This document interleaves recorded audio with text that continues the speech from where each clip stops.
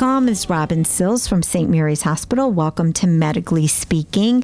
The last time I was on was a few weeks back. You actually listened to a tape 2 weeks ago. Hopefully you listened to a tape. Did run, right, Johnny? We did. We had a tape run. So you had a best of broadcast. I was actually away at a Spirit of Women conference down in New Orleans. First time for myself down in that area in New Orleans. I can't tell you that I loved it. It was a little bit different, definitely different environment down there. But the Spirit of Women conference was incredible. We have a great program set up for 2018, we believe. A lot of work to be done, but I think the programming will be incredible. But until 2018 starts, we have great programming that'll be coming your way for the rest of this year. I believe our next program is October 19th, and that will be at La Bella Vista, and it's called Generate Health, and we will have a panel and more to follow on that. And then we'll have another program for the millennials at Naugatuck Valley Community College. So more to follow on that, but definitely some great things happening with Spirit of Women. So tonight, I wanted to highlight one of our newest physicians for the Franklin Medical Group. It is a cardiologist, and it is another female, which we're really excited about. And this is Dr. Mariam Azim. Hi, Dr. Azim. Hi, Robin. Thank you. Oh, thank you so much for joining us. So we really wanted to get Dr. Azim out to the community so everyone would know that we have a brand new cardiologist, but we've definitely been keeping her busy. Dr. Azim joined Dr. Kelly, Dr. Rebecca Scandrett, Dr. Michael Malenix, Dr. Kevin Kett, and Dr. Joseph Nanaraj joins them for the Franklin Medical Group cardiology team. She received her medical degree from Aga Khan University Medical College in Pakistan. And in 2014, she completed her internal medicine residency and a cardiology fellowship with the University of Connecticut. So she came up here to Connecticut. Yes. And I said, why Connecticut? Yeah, I said, why Connecticut? And she said, well, I had family reasons. Because I didn't know if from Pakistan you just choose Connecticut. Yeah. Well, it was because I had family in the area, but I didn't even know about Connecticut before that. You didn't even know about No. So how is Connecticut different from Pakistan? It's very different. It's very different, right? The food's different. I miss the food more than anything else You in miss Pakistan. the Pakistani food. There's no Pakistani restaurants for you? There is, but it doesn't taste the same as Doesn't food taste the from same. back there. But you have your mom that you got here to help cook for you. My mom's awesome. I haven't cooked in such a long time. That is so wonderful. Yeah, she brought her mom up to help with her daughter. Yeah. And now her mom does her laundry, her cooking, and babysitting. So that's incredible. So it allows you to be a star cardiologist for us. Yeah. Well, my mom's great. She allows me to be a mom and a cardiologist both, and it's awesome. I love it. But we have a really strong Pakistani culture here. We have a lot of Pakistanis that live in our area that are usually physicians. Yes. Right? So yes. you all network. I know Dr. Chima is one of your friends, right? Yes, she is. Dr. Rabia Chima, who I just had on the radio a few weeks back, primary care physician. Yeah, she's a primary care physician with us. So it's really neat that you did have some peers here that you could connect with. Yeah, it was great. When I went to residency, actually, I had a lot of people that I went to medical school with training with me. So it was good. It was good to have that support. And I love being here in Connecticut at UConn, both for residency. I stayed on for fellowship after my residency, and it was awesome. I think it's incredible that we have another female cardiologist to our mix. You're complimenting Dr. Rebecca Scandrett, who's been with us for a while now, our interventional cardiologist, and you handle general cardiology, correct? Yes. So before we get started, and I definitely want to invite people to call in 203-757-1320. I want to talk a little bit about, you said something just a few minutes before we went on about how you go to medical school in Pakistan, and it's right after high school. Yes. That's really incredible to me. Yeah, I went to medical school when I was 17. Oh, my God. It's just amazing to me. So you decide very early on what you want to do. Yeah. And you were saying you had to go to engineering or you had to go to medical school, right? You have a those choice. are the limited options you have back there. Yeah, but it's competitive also, right? Yes. It's incredibly medical school's competitive. It's very competitive there. And then when you finish, which is why you have to choose a residency outside of Pakistan. Usually you move outside of Pakistan to come. It depends. Where I went to medical school, a lot of people come to the U.S. to train for residency, and then if they want to stay on for fellowship. So I came here. I chose to do internal medicine. So I came here, trained at UConn for 3 years, and then you could practice internal medicine after that, after you graduate residency, or you could choose on to do a subspecialty. And that's when I chose cardiology. Chose cardiology. So why cardiology? Because I loved it. You loved it? Yes. It was... it's very interesting, and it's very gratifying. There's so much you can do for patients, and there's so much you can change with regards to clinical outcomes.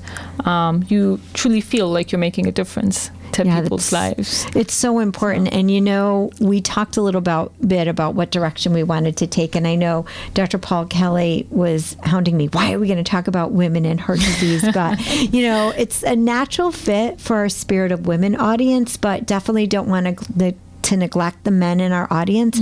But I will go down both roads because I think it's really important. So, you chose cardiology and you see a variety of patients, I'm sure. But one of the things that for women that I think is always out there that women talk about, or that the women's magazines talk about, is women tend to come in at much later stages with cardiac problems, because they ignore them or they're unrecognized because it masks by other things. Yeah. Can you elaborate a little bit? So for most part, cardiac disease, or what's more commonly known in the general population as heart attacks, are thought to be more of men's disease, right? Women don't generally think of themselves as having heart attacks. One is because there's the protective factor of estrogen. So women, generally younger women, compared to men of the same age group, are a relatively lower risk. So because of the estrogen. Because of the estrogen. But post-menopause, the prevalence of cardiac disease in men and women is quite similar. So all of a sudden they become equal. Right. Historically, more of the research, more of the data, more of the talk has been with men and heart disease. And that's why women don't think in those terms. And I think to some extent clinicians don't think on those terms. That they're more likely to think about cardiac disease or coronary heart disease with men than with women. The other is atypical presentations for women. So men will come to you more often with their crushing substernal chest pain, shortness of breath, come in sweaty with the very classic symptoms of a heart attack, whereas women will sometimes come in with atypical features. They will not come in with your classic chest discomfort. They might come in with something they chalk up to reflux disease or belching or nausea or feeling dizzy or lightheaded or feeling tired. So it's different clinical presentations, which is why the diagnosis is later, and that when the diagnosis is later for that heart disease, the treatment gets delayed. And we like to say in cardiology that time is muscle. The more time you lose, the more the risk, the more the damage to the heart muscle. So I think it's very important for both the clinicians and the general population to recognize that women, that cardiovascular disease is a leading killer for women in the United States, similar to that of men. It is. It's really scary. You said a couple of things, and so I want to go back and address them. So when you talk about some of those signs and symptoms that are atypical, do you think as a medical community, primary care physicians have generally gotten somewhat better in not ignoring those? Do you think maybe in the past we didn't recognize them as much, but now that we know more? Yeah, we definitely have better recognition now, both out in the community and for patients who come into the emergency department. There's definitely better recognition, and there is that thought where clinicians recognize that women too get coronary heart disease, and they're also at risk for cardiovascular disease. I think for patients to understand, and in the community to understand and recognize themselves, that in themselves, to present to your doctor or to the hospital is also very important, to not go on and ignore your symptoms or chalk it up to things. If you know your body better than anybody else does.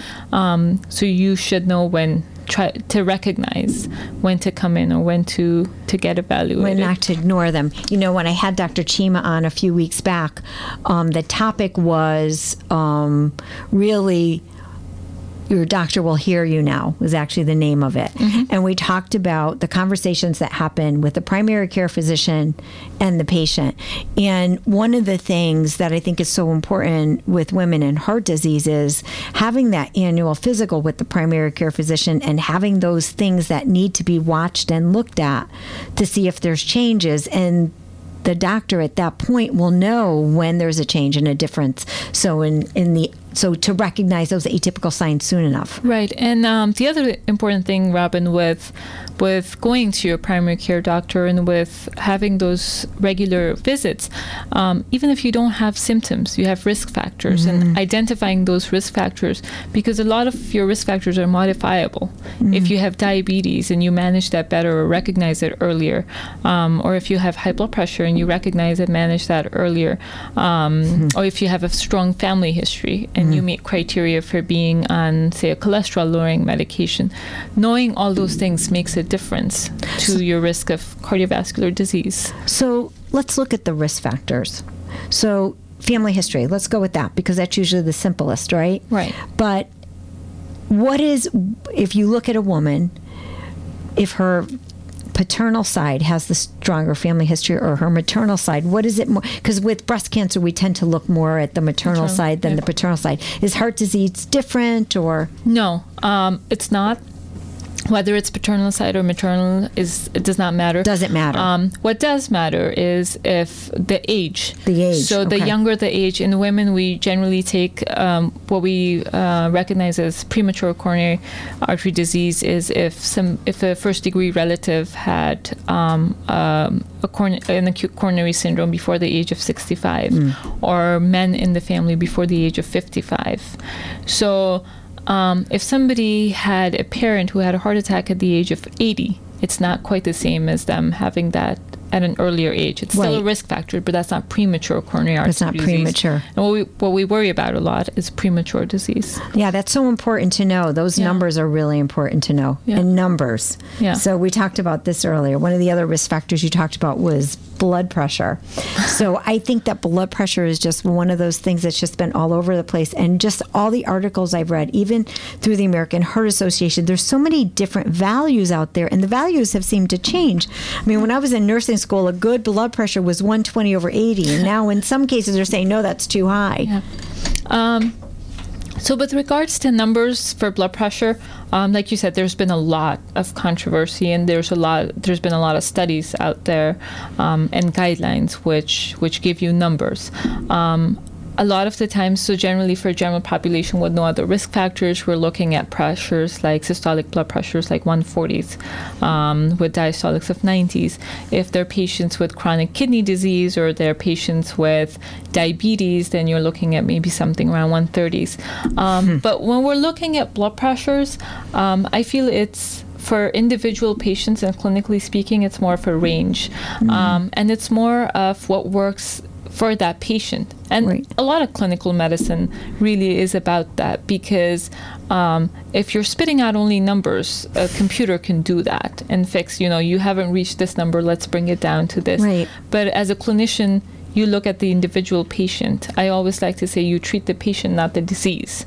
So you see what works for that patient. What is that patient able to tolerate? If my patient is dizzy and lightheaded and is at risk of passing out because their blood pressure is too low, it doesn't matter. Right. The number does not matter. What matters is, what matters is how the patient's doing clinically. So you cater to the individual patient's need as well. You do go by the guidelines. And you go by the guidelines. And blood pressure is so reactive too. So it's reactive to, stress levels. It's reactive to so many different things. And I know they say, if a patient loses weight, you tend to generally bring down that blood pressure and get it to a better manageable pressure based on their weight loss. Do you work with patients to encourage them to lose that weight too, to help with that and all the other clinical implications the weight make? Absolutely. It's like I talked about with risk factor modification, it's everything. You take the patient as a person. I always like to think of my patients as real life people, and I try to see who they are and what works for them. So weight loss, teaching people, a lot of people don't recognize that they're overweight or they need to lose weight. They say people feel like they're okay until you actually show them, this is not a healthy weight for you. Or talking to them, I like to explain to people, this is why I want you to lose weight, or this is the difference that it's going to make, or this is precisely what I want you to do. You should eat this or make these choices. If you're eating bread, eat brown bread instead of white bread, or if you're choosing to eat rice, have brown rice instead of white rice. If you want chicken, have baked chicken instead of fried chicken. Because you want them to know that this is the plan and this is what's going to make a difference. And it does. When you sit down with a patient and talk to them about it, it makes a difference. So we're talking a little bit about food and diet. So I'm going to use, I want to understand. So from the culture you came from Pakistan, and you come here to the United States, they always say once people leave their home country and they come here, they generally, and you're tiny, but when people come here, they generally will put on weight because the American diet is such a bad diet. So looking back at Pakistan, what are some of the difference? What are some of the things that we can teach people here? So the first thing I noticed when I came here was everything is oversized. Yeah, big. Everything. Portion control, right? Portion control, right? Have whatever you eat, control that. I mean, it would be hard if I told somebody, don't eat this, period. Have options, but that's one major thing. Everything is huge here. Everything's huge. Everything is unlimited. Soda's unlimited. There's free refills for everything. There's so those are the things. A lot of your fast foods are fried. A lot of patients, especially patients with heart failure, don't recognize they eat out one night in a restaurant and get admitted with shortness of breath and acute heart failure the next day because there's a lot of salt in the food that you eat at restaurants. So that could happen just like in a night? Yeah, absolutely. So Johnny. Hey, I think we got a call from Paul Kelly. Oh, he did it, didn't he? We're going to unfortunately have to stop you because we have a caller that we thought we were going to block. Hello? Hello. Hi. Hi, Dr. Kelly. Hi, Miriam. Hey, Robin. Yes? I just wanted to say that I hope the listeners appreciate the clinical skills of Dr. Azim. She is a young person, a young clinician who is remarkably seasoned and has the wisdom of a much more experienced clinician at a very young age. She's incredible. She has been extraordinarily trained and has the kind of a mind that absorbs so much. When listening to the show right now, I hear her talk about treating each person as an individual and not treating to numbers. That is that's a seasoned clinician. That's somebody who understands that the guidelines and the numbers really are there to help us, but they don't strictly guide decisions we make for individual patients. The fact that she's even talking that way, to me, is extraordinary. And I got to say, I'm very, very proud to have her as a member of our team. And she's a wonderful addition to a group of people that I'm extraordinarily proud of, with Dr. Ketton, Dr. Skandrit, and Dr. Nanaraj, and Dr. Malinix. It's a fantastic team, and I'm glad you didn't block me. No, we didn't block you. Thank you, Dr. Kelly, and it's a pleasure to be here. I've loved being here. Carry on. It's a great show. And Robin, thank you for everything you do. And I know Johnny there? Johnny's here. Tell him I said hello. And, hey, Dr. thank Kelly, everybody. how you doing? Hi, Johnny. Well, thanks. Thank everybody at ATR for what they do for St. Mary's Hospital. Thanks, Johnny. Thank you. Okay. All right. Bye. Have a great night. Bye. So that's okay. We didn't have to block him because he was good. But, I have to echo what Dr. Kelly said, because how I measure an incredibly skilled clinician, Dr. Kelly, I said clinician, and it's incredibly skilled clinician, is to come in here. She's one of the few clinicians that have come in here with no notes and just herself. And that's so incredible to me because she's doesn't need anything but conversation to have it come from her heart and her experience. So even at this, as he said, a very young age, she's incredibly well skilled and knowledgeable, and it comes across. And, I think in today's world, when it comes to medicine, we want to have somebody that will listen to us and treat us as an individual and not as something that's just coming up on their computer. Yeah, absolutely. And I think that's what attracted me to medicine in the first place. That's why I went to medical school. I love knowing my patients, really knowing what's their goals, what do they want. In my opinion, the goal is not for an individual patient, like when you care for patients who are end of life, or have advanced heart failure. I think as clinicians, a lot of the times we are taught the longer your patient stays alive, the better it is. But sometimes that's not your patient's goal. Mm-hmm. Sometimes they want to feel good. Sometimes they want to be comfortable. So I think it's the most important thing that we can do as clinicians is to recognize what the patient's goals are. What do they want to do? What is important to them, not what is important to us. Because every individual is different in different ways in life in general. So when it comes to medicine and when it comes to their body and their life, they get to make that choice, just like with everything else in life. And I feel that's important. That's what drives me. That's what motivates me, and that's how I take care of my patients. It's incredible. If you don't have a cardiologist in your plan of care, I'm going to tell you this new treasure that we have here at St. Mary's Hospital and the Franklin Medical Group, Dr. Maryam Azim, should be part of that plan for yourself. And on that note, we're going to take a quick break and we will be right back.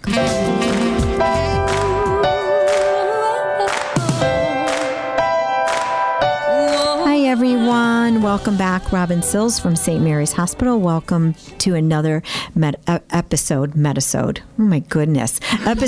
Medically Speaking. I was only away for a week or two and I can't even speak. So welcome to Medically Speaking. And we are medically speaking tonight about cardiology because we are so blessed to have within the St. Mary's Hospital system and the Franklin Medical Group a brand new cardiologist with us who happens to be female.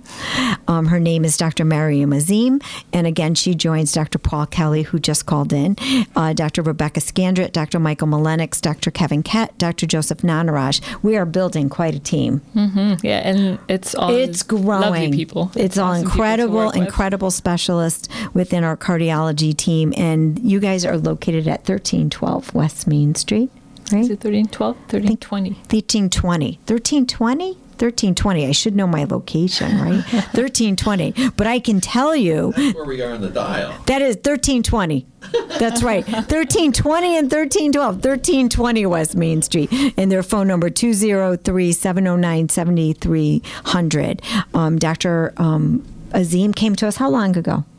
It just started. You just started. Back. Yeah, July 17th. July 17th. So she's brand new, but we did have you at our Spirit of Women event. Yes. I came there. It was awesome. It was crazy, it was very well done, yeah. It's crazy, our Sparkle event back in May. So she was around. So we kind of grabbed her to get her feet wet and introduce her to some of the colleagues out there in the community. Yeah. It was a very well done event, actually. It was awesome. I'd never seen anything like that before. Yeah, it's huge. It's a little nutty. Anybody in our community that's participated in the Sparkle event, it's definitely a lot. And we do some quarterly events. So we are going to grab you for our October 19th event. Okay. You'll be part of our panel of experts. And I think women will so enjoy hearing from you. So when we ended, we were talking about some of the risk factors, and we were focusing on women, but as you were saying to me, a lot of the risk factors are the same for men or for women. Right. There's only one that's the difference, which is the estrogen. Yeah.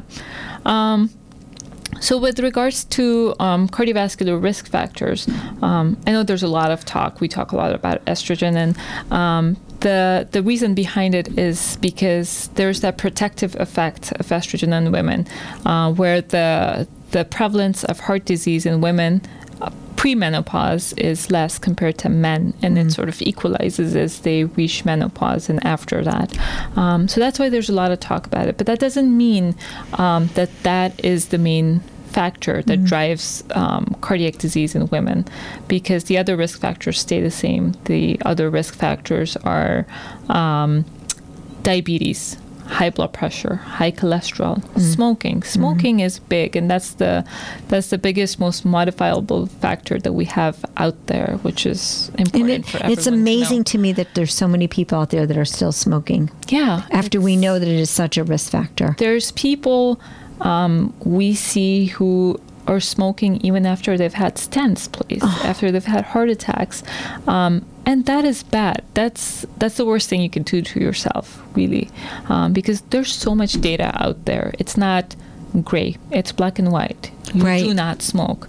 Not one cigarette, not two cigarettes. You go from a pack to one cigarette a day, that's great, but it has to be zero. Has to be zero. It has to be zero. It's good. I always encourage my patients when they cut down on the smoking, but I don't get off their back till they quit smoking. Till they absolutely quit. Absolutely quit smoking. It's so bad. Because that's so easily modifiable. When I was training and taking tests for like licensing exams and your boards and everything, every time, so one of the tips was, every time you see smoking as an answer, choose that, because that's always the best thing that patients can do for themselves, is to quit smoking. Is to quit smoking. To not smoke. You know, we talked about diet, because you definitely want to bring your weight down. And diet's hard because I think it's a habit. Yes. It's a culture thing sometimes. Yeah. It's also a stress reliever. Yeah. And I think smoking goes along those lines too. It's a habit. Right. It's an addiction. Yes. It's a stress reliever. Yeah. So when people stop smoking, sometimes they put on weight. Right. And I think that's I've had patients, females specifically, come in saying, if you quit smoking, I've heard you put on weight. Right. And that sort of deters them. But it shouldn't, because you're doing yourself a lot more damage smoking. Right. No questions Definitely. about that. And you can work on your weight with diet, with exercise, which are healthy ways to lose weight. Portion control. Portion control. Portion control, as you were saying. I know my husband and I, when we've been going to restaurants, we've been ordering one meal. Yeah. And splitting it, especially at this one particular place that tends to give you too much. Yeah. And we're finding we're even bringing home what we have left because it's still too much. Right.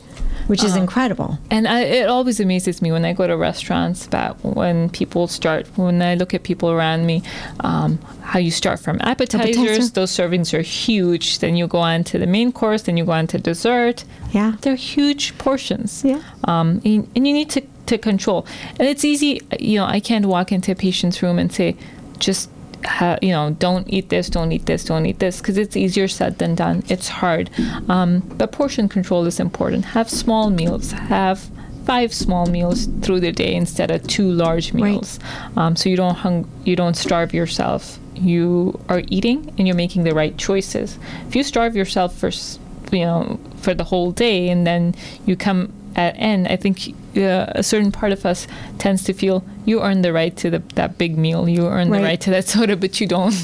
So when you get a patient from a primary care physician who the patient either has high blood pressure or they've done an EKG on them and they're seeing some changes on them, and they really need to have them monitored by a cardiologist, these are all the things that you go through with them, right, to get them back to a healthy cardiac stage. Right. And it's a continuum. Right. So your risk factors, especially your modifiable risk factors, are things that you can work on throughout your life. Right. From as early as childhood obesity is so prevalent these days, especially in the United States. Yeah. It's so sad to see these children, because these are the children who will go on to become young adults, who will have heart disease, who will have joint problems and hip problems, because because that's such a modifiable risk factors, you know. And then with laptops and iPads, our kids are not They're not going active, out. They're right? not active. So those are important, and those are things you need to nurture from when kids are younger, Right. and as young adults, and as people out there. Generally, we need to get out more often, be more physically active, Right. make better choices with regards to food. What do you, when you bring a patient in and you're doing their health history and you're looking at their risk factors, you're looking at everything that you've gotten from a primary care physician, and this is pre-heart attack. Right. When are you at the point where you need to intervene with medications? Like what are some of the determining factors for you? So it depends on what you're looking at. If we're looking primarily at coronary artery disease, so in simple terms, blockages in the heart vessels, and we're identifying people who are at risk for those. Some are people who've already developed, like if they've developed diabetes or if they've developed high blood pressure, then you're treating those with medications. If you recognize somebody who is pre-diabetic or whose blood pressure is borderline, or if somebody has an elevated BMI or they're overweight, you know, you can. Those are things you can work on to start with. And then you see if their diet and lifestyle modification is changing it. Right. If something's not changing, or if it's already at the point, like with the latest guidelines that came out for the statins or cholesterol-lowering medications, there's a lot of people who meet the criteria for being on statins, if they're high risk or if they have diabetes or high blood pressure. So we don't wait for those people, because when you put them on a statin, you're improving their Statins their like chances. a miracle drug. It's one of the miracle drugs it's out almost there. like you add it to water. Right. A lot of people meet those criteria. In fact, I started my dad on Did you on really? a statin. Yeah, my dad's one of those people who will not agree to taking any medications. He's like, I know I can deal with it. I can lose weight in 5 days. I can take care of myself. Don't, Dad. You need to be on a statin. You need to So be I on a convinced statin. him, fine. So what do you It's look at important. before you put somebody on a statin? So if they have elevated cholesterol or elevated LDL, which is your bad cholesterol, And they can't modify it by diet. and they can't modify it by diet, if they have risk factors, if they have a family history of heart disease, like in my dad's case, he had borderline elevated LDL, and he has very strong family history. My grandfather had heart disease. My uncles had heart disease, so he had a very strong family history of heart disease. So that's when you start them. If somebody's a diabetic, if they're a smoker, if they have high blood pressure, those are their risk factors, and you put them. And statins have a protective effect for those patients as well. So there's a lot of people out there, and especially people who come to the cardiology office who meet those requirements for being on statins. And there's only so much. If people are very good with their diet and exercise, they can modify maybe 20% of bring down their levels by 20%. But they still need the statin. But they still need the Yeah. statin. I know my husband is definitely one of those, and it's so important. He has such a strong family history. Yeah. And no matter what you do, diet, exercise, you still have those numbers that are elevated. Right. And what you're looking at is stabilizing those plaques, because we start developing cholesterol and we start developing plaques in our blood vessels very early on, maybe even as young adults or adolescents, Right. is when it starts depositing. So you want to modify all the risk factors that you can to work in your favor. To prevent a piece of plaque breaking off and causing a cardiac Absolutely. event. Yeah. Right? Yeah. And that's when you need to intervene. Now, someone that's had a typical heart attack and they come in to see you, what are you looking for post-heart attack with those patients? So you're looking, somebody who's had a heart attack and they get a stent, say, in Right. the hospital, and then come back to see you. You want to get your patients back into mainstream life. Getting a heart attack is bad physically. It's hard enough. But mentally and emotionally, I think it's very, it's huge. for Patients people. are afraid, right? Patients are afraid. They're afraid to do terrified. anything, right? And a lot of people equate heart attack with somebody's had a heart attack, that means they're going to die. Right. Or like, and don't it's do not- anything with right. them. They're so fragile. You know, right? people come in, can I still go to work? Can I exercise? It's okay if I walk the dog.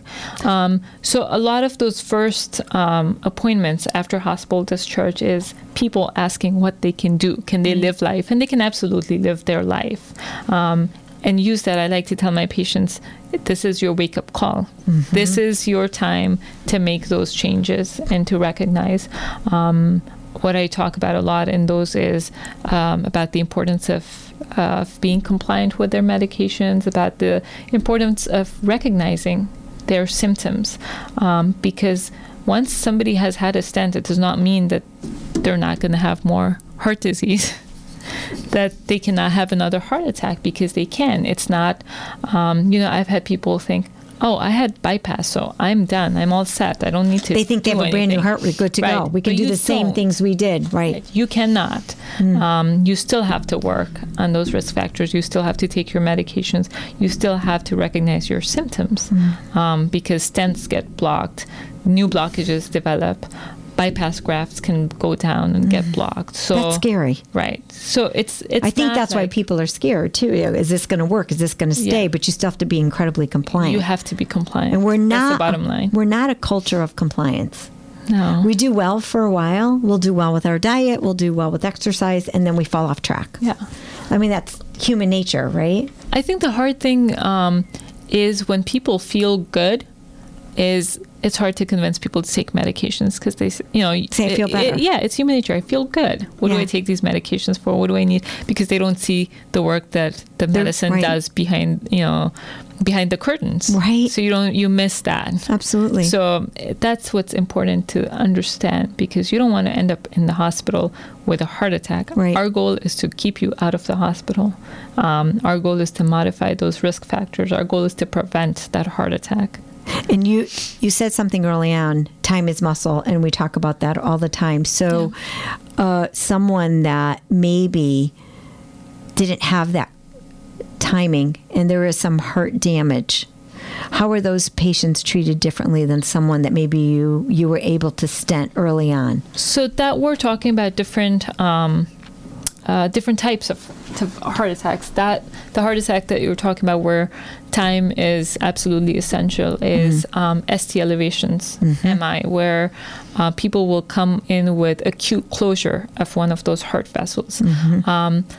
What we have now is great recognition, both in the field by EMS, by the ED physicians, and by protocols for activation of the cath labs, where we can get very good door-to-balloon times, meaning the time the patient hits the emergency room to the time the patient gets taken to the cath lab, and you put that balloon down and open the vessel. So you save that muscle. So you save that muscle. These days, you don't see those complications of completed heart attacks. One of my mentors in fellowship, Dr. Clark, who I have a great deal of respect for, told me that when he was training, we did not have cath labs and urgent PCIs, so they would actually sit and see these patients develop complications 2 weeks down the line, 3 weeks down the line, of massive heart attacks with rupture of walls and people dying of these heart attacks. So our interventional cardiologists, the EMS on the field, ED clinicians, everybody does a great job at recognizing these people and getting them treatment early on. So we don't see those complications. So those complications, like congestive heart failure and all the things that go along with it, are so we don't see that as much as we did in the past. It's still there, but we don't see it. We still see congestive heart failure. There's a lot of, but those acute complications of a vessel that's not open, of a heart muscle that dies acutely, you don't see. But we still see a lot of heart failure. And why is that? What is that a result of? So heart failure there's two different kinds of heart failure. There's one heart failure, and I don't like the term heart failure. It's a disclaimer that I always tell my patients, it's not heart failure. It doesn't mean your heart is failing. It doesn't mean we can't do anything for you, because there's a lot we can. So the heart failure, new generation. So the heart Love it. failure that you see with heart attacks is oftentimes decreased function, so decreased contraction of the heart. And then there's another type of heart failure, which is often under-recognized, is increased stiffness of the heart muscle. There are two different kinds of heart failure, and both these are managed very differently. And those patient populations over time, when you see, are different. But for heart failure with reduced ejection fraction, where your heart is not contracting as well, we have a lot with regards to therapies to help improve that function of the heart. And our goal, again, for these heart failure patients is education. Let the patient know how to recognize their symptoms. Try to keep them out of the hospital. Right. Because the more admissions that they have into the hospital, it's not as simple as extra fluid collecting and us taking it off. Right. Every admission to the hospital damages the heart muscle further and makes the patient sicker. Which is why we have the pump club. Which is why we have the pump club, to keep our patients out, where our patients can call in, let us know they're gaining weight, let us know that they're not feeling well, and they can walk in and be seen by a clinician, be seen by a nurse, and evaluated for their symptoms, where they can receive IV Lasix or the IV form of the water pill to get rid of that extra fluid. Because, to help save that muscle. Right. To save that muscle, to keep them out of the hospital, to keep them healthy, and to let them have that support, because it can be isolating, Right. to have heart failure or to be taking 12 medications a day can be hard. You need to have that support. And I think our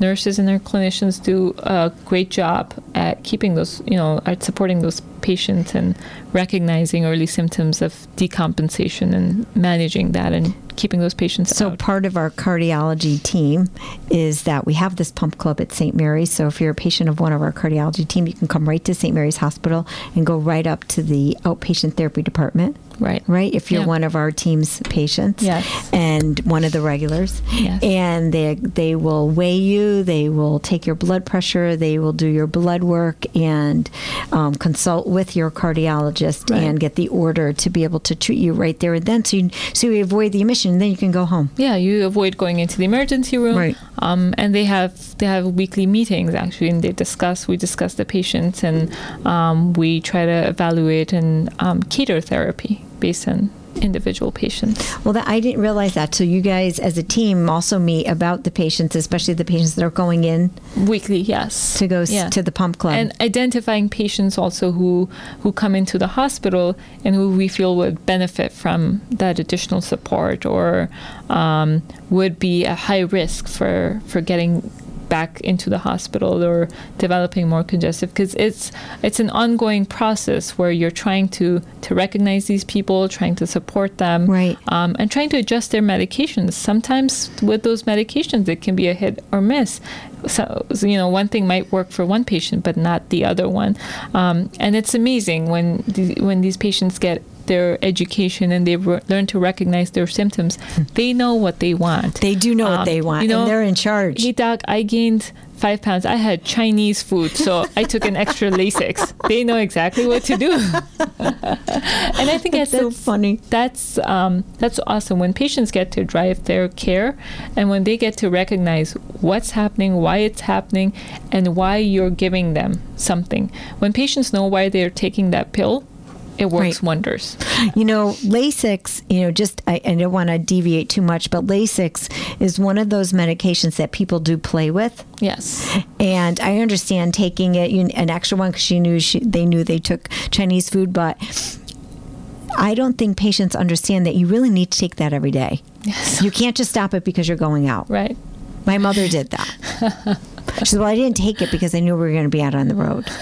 As I see her ankles swell up. And now you're not, because you're in the hospital. Yeah. So you ruined that trip for yourself. So, I wanted to just put that point out there. It's so important to maintain a level with your Lasix because that helps to keep the fluid regulated. And then if you don't take your Lasix and you gain that extra fluid, then your Lasix doesn't work because the fluid, the edema, it collects just like you can see it collects in your legs. You feel it when you're short of breath. It collects in your belly too. And that Lasix does not get absorbed and it's not effective. So then you need to come in for IV. IV Lasix. So that's why it's so important to keep that fluid off. I didn't realize it collected in the belly too. Yeah, it affects absorption. So when patients are in failure or have that extra volume on board, the Lasix doesn't get absorbed as well. That's incredible. I didn't realize that. Yeah. See, you taught me something. You're teaching me a lot of things.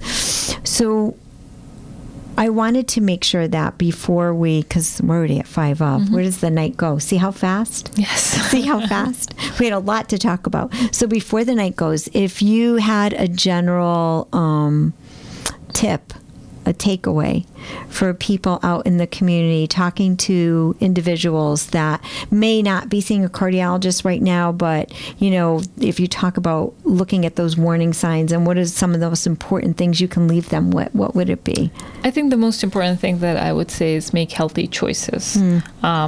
Before you come to those symptoms, prevent them. Eat well, take care of yourself, sleep, don't stress out, and just exercise. Exercise is the tough one. Yes, it is, and to not take stress. So stress is a lot. Yeah, stress is part of everything we do. I like to hear something. I heard somebody say something once. Don't take life too seriously. You're not going to come alive out of it anyways. So don't worry.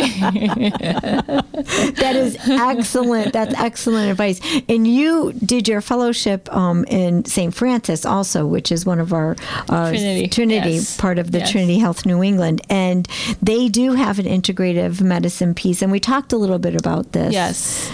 And that's not that it is definitely, sound medically, but it's a complement.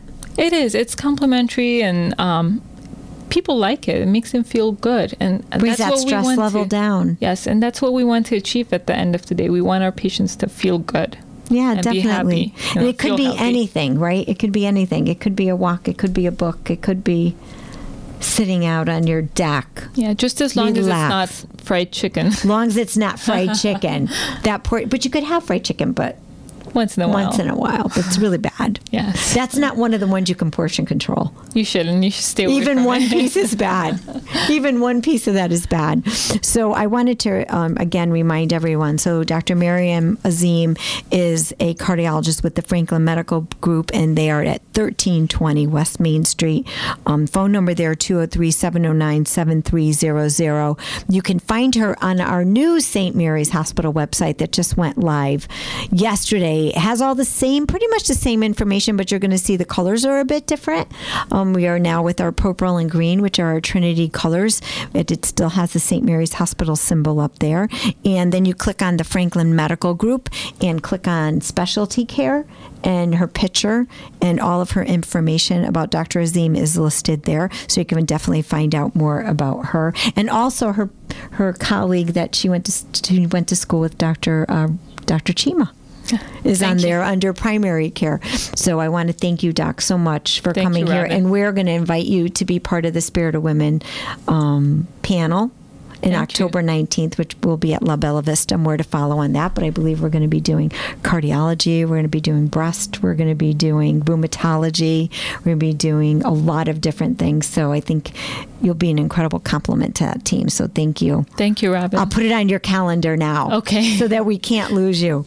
We want to thank everyone for joining us tonight. We do have, again, a program coming up October 19th that you will definitely learn more about. And we also will be having a program in November, as I said, for Spirit of Women. We're going to be talking a bit about some 3D digital printing that we're doing at St. Mary's Hospital that has a lot to do with surgery. And that will be an incredible topic at Naugatuck Valley Community College. Johnny's giving me you only got 2 minutes left. So I got to make sure I get it all in.